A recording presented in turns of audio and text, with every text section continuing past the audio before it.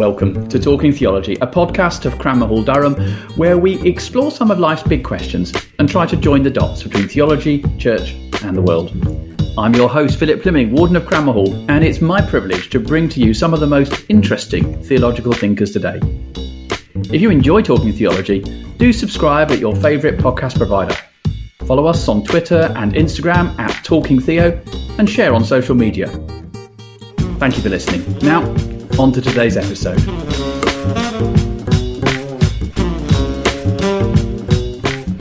How do we connect Scripture with living faithfully in the world? What are the habits that help the church listen to the voice of God together? What happens when we read the Bible with those who are different to us? And what does it mean to grow in expectation that we will hear God today? Welcome to this episode of Talking Theology. In today's show, I'll be talking to the Reverend Dr. Helen Collins. Helen is currently tutor in practical theology and director of formation at Trinity College in Bristol. She recently published Reordering Theological Reflection, Starting with Scripture. So our title today is, How Does Scripture Speak into Everyday Life? Thank you for listening, and I hope you enjoy the show.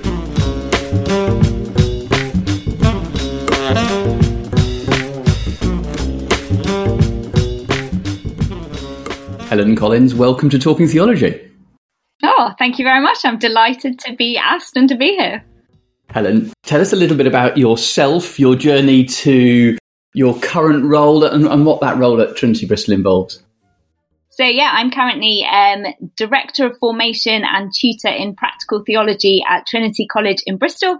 This is my fourth year in the role, and I oversee the practical training for all of the ordinands and the formation of their time, training for ordained ministry particularly, and do various bits of teaching, writing. I'm also involved in my local church. I'm leading a Zoom family church service at the minute, so very much like living some of the realities of what it means to train for ministry in the contemporary context. Fantastic. And has that been a journey into theological education that's always been a sort of passion of yours, or how did that sort of first begin to find its roots in your life? Yeah, so I studied theology at university. I trained to be a teacher. I went on to do an MA. So when I trained for ordination, I had the privilege of being able to start PhD study, not really with a view to being involved in education, but my background in teaching probably made it inevitable. Immediately prior to this role, I was the Diocesan Director of Ordinands for Bristol Diocese. So I had a role in nurturing vocations at the beginning of the process. And so now it's a real privilege to kind of be more focused on that next stage. And huge delight and joy. Such a significant part of journeying with people. Helen, a lot of your work as a theologian has involved a particular interest in the exercise that we call theological reflection. It's a term that's used quite a lot, but sometimes we're not exactly clear what it means. Can you just tell us what theological reflection is, and in particular where your interest in the topic first came from? Yeah, great question. So I'm always asked, even after having taught a class on it, so what is this thing we call theological reflection? And I think there are various ways we might define it, which sometimes adds to why there might be this kind of confusion. So I think for me, broadly, it would be about seeking to engage the resources of the Christian tradition with the contemporary life of faith. Some might articulate this as seeking for the kind of authentic integration between beliefs and practices, particularly in terms of how our beliefs might inform our everyday life. How do our everyday living as Christians in the world embody or even subvert our beliefs? And I often contrast this with essays for students. So when you write an essay, you're weighing up different arguments and concepts and ideas, and you can afford to conclude, they all have their merits, and I need to do further reading. Whereas theological reflection is maybe more focused on taking those ideas and dealing with people, with contexts, with decisions, with actions that have real world consequences. And so I would particularly, in that kind of wider sphere of beliefs, practices, theory, I'd want to define it particularly in terms of the role of the Holy Spirit. So how do we discern what Jesus Christ by the Spirit is doing in the world today, now, in order that we might participate in it faithfully? So that's kind of how I would seek to define what it is. My interest in it kind of came through various strands. So I was once upon a time a student at a theological college being taught theological reflection, where we would kind of sit in these sometimes artificial seeming discussion groups to talk about different issues and try and apply our skills of exegesis, of reading the Bible and trying to understand it. Alongside this, I was doing my PhD in practical theology. So I was kind of reading really deeply about method and feeling overwhelmed by that. And then as a curate, I was in ministry and I was praying and reading the Bible with a ministry team week by week and saying, like, what is God doing here and how do we join in? And somehow those three things kind of coalesced around this. I didn't set out to be some kind of writer on theological reflection, but I now find myself trying to train other students in doing it well. And so how do we think about method? How do we bring the resources of our other theological subdisciplines to bear on our lives of faith? And how do we do that in the context of church ministry? So yeah, how do we live faithfully as Christians? And what part do our contemporary lives and our faith experience have to contribute to that process of discerning what faithful Christian living means and looks like? So theological reflection you've described is not just about method, but is meant to have an outcome. It's meant to help us answer that question, how do we live faithfully as Christians, and take that on. But I know it does involve method, and I know there are a whole range of methods out there. And when you look at the methods, and they've often got sort of pictures associated with them, haven't they? Often with circles or sort of lines and going in various directions. It can look really complicated, as if you've got to know the method and you've got to follow every step of that method in order to do it properly. Why do you think theological reflection, although it sounds very technical, is actually something that every Christian should be doing?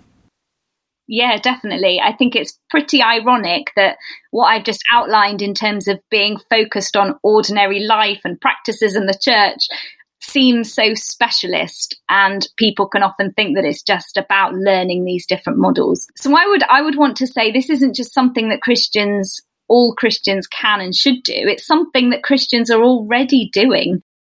You know, in our churches, we're already reading our Bibles, worshipping, asking questions such as what then should we do, or how then should we live in light of the gospel? Like, that is what we mean by theological reflection. How do we discern the work of God in our contemporary lives, and how do we live in light of what we know about scripture and tradition? So I would say that all Christians are engaged in this process. Theological reflection is trying to give a kind of foundation and a framework to that process, which can often be kind of done instinctively or in a kind of individualized way. So moving from a more ad hoc, I've got a big decision in my life to make, or there's a big crisis happening, what should we do? Trying to see it more as a habit or a spiritual discipline that creates a framework for bringing in other voices, a wider range of sources. It's something that we do together as the church. It's not just me making decisions about my own life. So I think all Christians already are doing it. They just might be doing it with varying degrees of habit and discipline. You've used that word habit and as a spiritual discipline, so therefore it's something that is part of an ongoing life for the Christian. Nevertheless, in your most recent book, Reordering Theological Reflection, you've proposed quite a new approach to doing this habit, this spiritual discipline that we call theological reflection. Just give us the background to why you thought it was necessary to challenge some of the existing approaches, and just briefly outline what your new approach involves. Thank you. So one of my particular bugbears, I guess, is within the role I have, would be that former students, well-meaning, lovely former students would say, how come you never taught us this at theological college? As if the preparation for ministry can be compared to plumbing, where there's a handbook that just, you prepare for all of the water plumbing emergencies and you just learn the handbook and you apply it in different settings. And then you have regular updates when the technology improves. We would say ministry there is no handbook. Like, we don't know what you will face in a year, 2 years, 10 years time in ministry. So how can we teach you to improvise faithfully within the tradition that we have sought to teach you, which is why the habit and the discipline is so important. And so I tend to liken it with my students to kind of, it's a bit like learning maneuvers. So when you're driving, you learn how to do a 3-point turn. You learn how to parallel park. You learn how to reverse around a corner. And there are kind of standard ways that you learn that maneuver. Then when you're out there driving in the world, the assumption is you take those skills, but you have to improvise because every corner and every parking space is different. My parallel parking is terrible, so it's not a great analogy, but I did learn the theory and then trying to kind of apply that. I think what I found with the students I was working with was that it was as if they'd been driving for years, you know, making illegal U-turns and doing all sorts of ways of getting around corners and trying to find ways to park with varying degrees of training. And then they'd come to college and it was like we were putting them in a left-hand drive car. Is that the right? I always get confused. Do we have right-hand drive cars in the UK? Yeah. They like putting them in a left-hand drive car and suddenly trying to teach them to drive. And it just felt to many of our students completely alien to suddenly be disconnected from their familiar ways and methods of driving. And there's benefit in that, to kind of suddenly having to rethink everything that you do. But there was a sense in which while I'm at college, I'll drive this car, but as soon as I'm back out in the world, I'll go back to driving the way I used to. And so I was looking for a method that would be more like the ways in which they'd learned to improvise their driving prior to their lessons around the streets of their parishes. And yeah, to give a kind of structure to that was more instinctive and familiar, I think. So that was what led to the development of a method that was about beginning with the Bible. These students were already coming to us having spent years reading the Bible and trying to apply it to their contemporary lives and find ways of discerning what God is doing and living faithfully. So that was the background of where the method came from. And was it your sense, Helen, that and I think you sort of make mention of this in the book, that the sort of prevailing methods, the kind of the left-hand drive version of the teaching, had a place for the Bible that was often sort of minimal or squeezed in, or ways that you just thought, not sure that's the best use of the text, or indeed the way in which people have grown up using text. Is that fair? Yeah, when I used to do it as a student, we'd have a great time talking about different critical incidents or things that had, happened in the parish that had particularly bothered us. But when it came to saying, well, what does the Bible say about this? It was as if we'd already decided what the issues and the questions were, and we were just looking to the Bible for answers or insights about the predetermined issues that we'd set. And I had certainly been more formed in an evangelical tradition that would at least attempt to say, well, let's begin. What does the Bible say about this? And how then do we engage with that in not just a straightforward application way, but as an act of faith, really going to the Bible as a first move. So your habit or spiritual discipline that you describe involves starting with Scripture. Can you take us through the other elements of that habit or that spiritual discipline of theological reflection and what it means to kind of connect Scripture to, as you say, how to live faithfully as Christians? Yeah, so I often get a lot of questions around, but, we're all situated in our context. We all have our stories and our lives. I'm not trying to say there's this sort of pure starting point in the Bible, but I call it, this hermeneutic of faith, this kind of starting point that says, I don't even know the questions necessarily. I think I do, but if I'm trying to discern the work of God in the world, the key questions are, well, who is God and how does God work in the world? And the Bible being the place that the church historically has gone and said, this is the place where we encounter the word of God generation after generation. This is the trustworthy place where we hear who God is and how God works in the world. And so let's begin there. Let's pause our own questions and circumstances.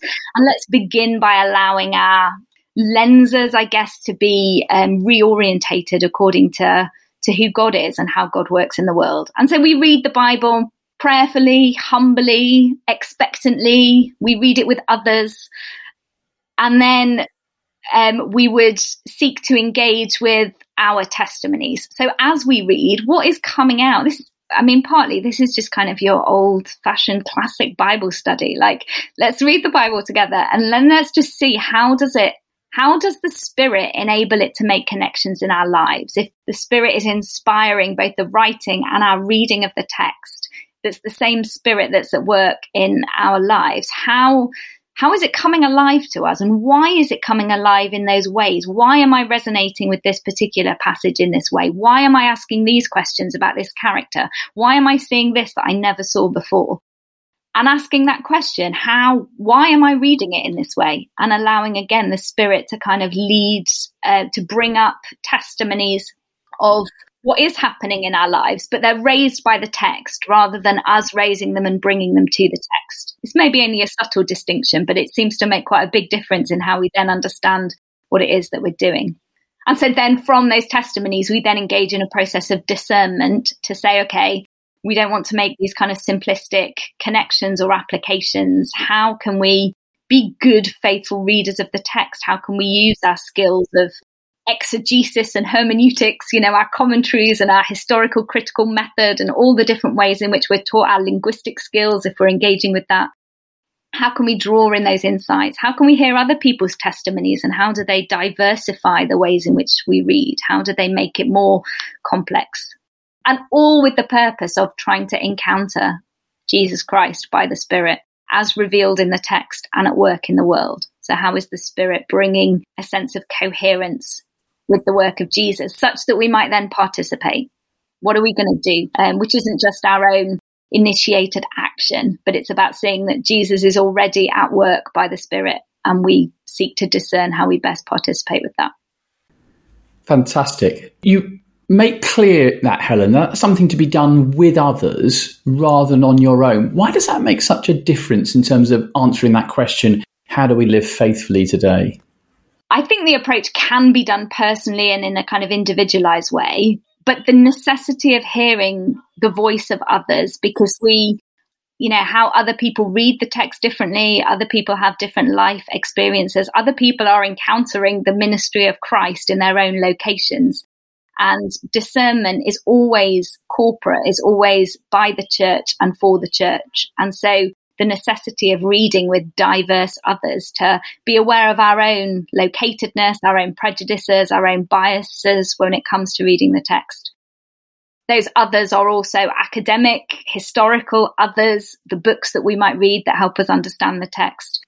But those who might be marginalized in our community, how is Jesus at work there, and how does the scriptures shed light on that and complexify that and maybe challenge our understandings of what that means? Particularly some of the challenges that I've encountered over the years with people who start reading the Bible is that the world of the Bible can feel very far removed from their experience of the world or their experience of daily discipleship. How do I handle Twitter? Well, there's not a lot of evidence of Twitter in the Bible. What does it mean to do that faithfully, sort of thing? What would you say about that gap between the world of the Bible and the world today, and how this model that you've described might help us make those connections? I would say primarily it's about trusting the agency of God, the work of the Spirit, the fact that God is alive and active and wants to be in relationship with us. And so we read the Bible in a relationship of trust that actually it is a living word through the Spirit. And so I'm reading through Leviticus at the minute in my Bible in a Year reading. And I've been really struck by the kind of brutal physicality and the stench and the noise and the mess of Old Testament priestly ministry. This kind of constantly surrounded by animal carcasses in these pristine clothes.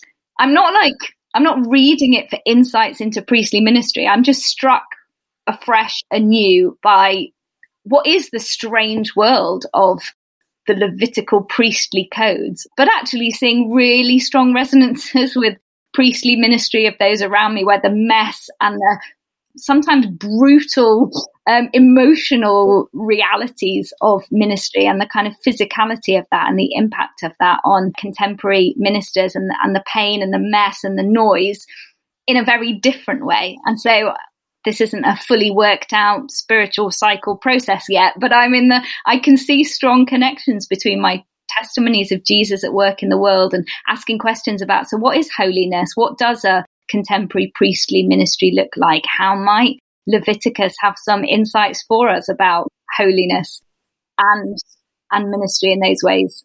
So I think it would be about trusting that God can and does speak to us in surprising ways, and not seeking to predetermine that. I think one of the challenges I see with the other methods is it relies on a knowledge of the Bible to know where to go. So if you're asking, how do I engage faithfully with Twitter? You need to know which bits of the Bible might be relevant for you to go to, but it doesn't necessarily nurture greater understanding and knowledge of the whole of Scripture. Whereas an approach that says, let's just start reading the Bible and see where the Spirit leads us. I wouldn't have gone to Leviticus for insights about what my own priestly ministry might look like today. But the Spirit is bringing up some interesting stuff that I'm still wrestling with and working through, that might have implications for how I then engage in social media or what I then say. But those are kind of outcomes rather than initiators of a process. God might lead me to think more about my social media engagement through my reading, but it might lead me in a totally different direction that I had overlooked and ignored. And that's again where hearing and discerning the Spirit through one another becomes central to the process.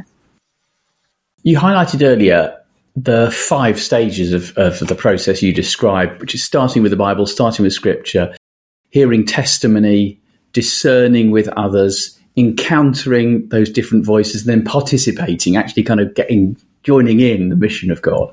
I wonder if you could give just perhaps 1 or 2 examples of what that's looked like in real life for you. You've given us a bit of a hint in something that's already speaking to you at the moment in terms of reading Leviticus, but could you just kind of take us through what this might look like in practice, using some examples from your own experience? Yeah, so a couple of weeks ago in a Bible study that I lead in my church, we're looking at Ephesians. We were on Ephesians 2. So we just began by trying to understand, okay, well, who was Paul? Where was Paul? How is Ephesians written? What is this trying to say? Paul writing about the unity in Christ. And within the second chapter, breaking down the walls of hostility, creating a new family out of Jew and Gentile. And we began to kind of think about what it means to love our nearest and dearest in a way that in the family of Christ, we come to love everybody. So the way I currently feel about my brothers and sisters and children and spouse is how Jesus' vision for this new community, how I would come to feel about all members of the church, all of my Christian brothers and sisters. And so this was just then a really, what does it mean to be the family of the church? And so we began to share our testimonies of, well, how have we experienced our current church? Does it feel like this kind of family that Paul seems to be describing? How has lockdown changed how we have felt united to our church? What about the proliferation of services? And those kind of testimonies came out in terms of thinking about what does it mean to be this recreated one family. And so then as we moved into the discernment phase, we weren't kind of strictly following, but these were just different. It's supposed to give a loose structure rather than being kind of like a straitjacket. We began to think about, well, who are those who are excluded from the family? Where does the wall of hostility still exist within our own contemporary churches or within our own communities? How are older people and younger people integrated into that family? We began to ask questions about how different cultures would express what Christianity even looks like. So for UKME members of our church, how does a kind of standard white Christianity expect conforming to a particular norm rather than recognizing that there kind of is no longer a norm? The Gentiles weren't to be subsumed into a Jewish culture. The wall of hostility was broken down so that together they could work out, what does it look like to live faithfully as Christians? It doesn't mean you become like us, and it doesn't mean we become like you. It means together, within our differences, we get to look at one another and say, you love Christ and I love Christ. How are we one family given our huge differences? And so again, we were looking at that in terms of, we were thinking, how would other members of our church express or understand this? And so then what's the point of this reflection? How are we encountering Jesus by talking about the walls of hostility in our church and what Paul might have to say to the Ephesians and how that might relate to us? And we were thinking about the how are we encountering Christ through his ministry of reconciliation? How is that happening in our church right now? How are we agents of bringing down those walls of hostility? How are we recognizing Christ in the other? How are we encountering Christ in the other and celebrating that? And if Christ is at work bringing reconciliation into our context through breaking down these walls and using us as agents of that, how are we going to join in? How are we going to plan our Good Friday service, thinking about these themes of not allowing just the young people to have their way or the questions of other groups that might particularly want to dominate? You've painted a picture, Helen, of starting with Scripture as part of a regular discipline of corporate or shared Bible reading, therefore, rather than seeing the Bible as the kind of answer or manual that we go to when we've got a problem. How does this speak to us about how we might put in place our own personal and corporate disciplines about engaging with the Bible as part of our regular pattern of Christian discipleship? I think the method works particularly well in home group settings, in ministry team settings, in theological college tutor group settings. But I think I've had some interesting experiences of working with a more diverse faith group and kind of saying, well, let's read one another's scriptures, or let's read this passage of the Bible. I've had some really interesting insights from people who wouldn't count themselves as Christians, but about reading with diverse others, but starting with, how does this speak to us? What does this have to say to us? How does this relate to our lives? But I think it can be used beyond the context of the church, but I think very particularly it's about gathering with other Christians, and ideally a diverse group of Christians, not just people that think like us. And it's about growing in love and confidence of the Bible. I think my one prayer and hope for the church would be just a deepening of love for the scriptures that have shaped and formed the church through the previous 20 centuries and hopefully into the next. So as we engage in these habits, it's not just about, what does this mean to me? It's also, what has this meant to the church historically and globally? And how can we better equip and inform ourselves to be informed and responsible readers of the text? Would that all Christians would be in a study group where they're regularly reading the Bible for just a desire to hear and know more of God, and that it might lead them into deeper study for the sake of faithful participation in the world. More, Lord. You spoke earlier about reading the Bible in a relationship of trust. And you've talked about your hope and prayer there that there will be an increasing love for the Bible as the way in which God has spoken to his church over 20 centuries and into the future. It may be in that area or something else, but how has this journey for you of exploring the technical world of theological reflection spoken to your own discipleship, your own love for the scriptures, your own walk with the Lord?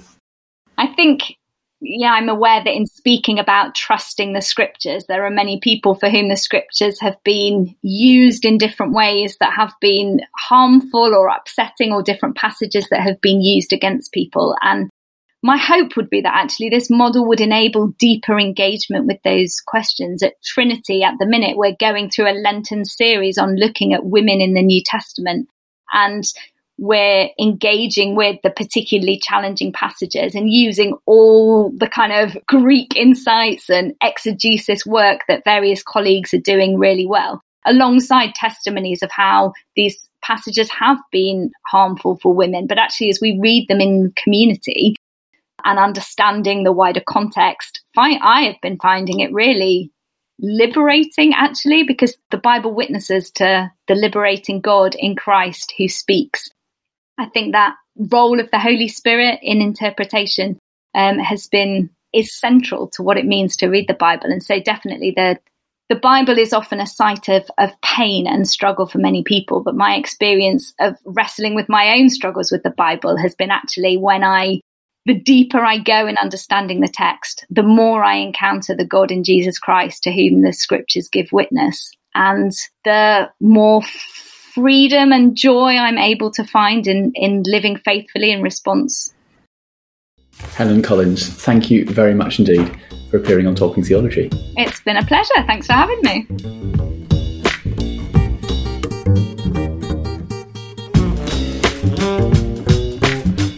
You have been listening to Talking Theology, a podcast from Cranmahall, Durham. Cranmahall is a theological college within St John's College in the University of Durham, training people for ministry in the Church of England and other denominations. Find out more about us at cranmahall.com.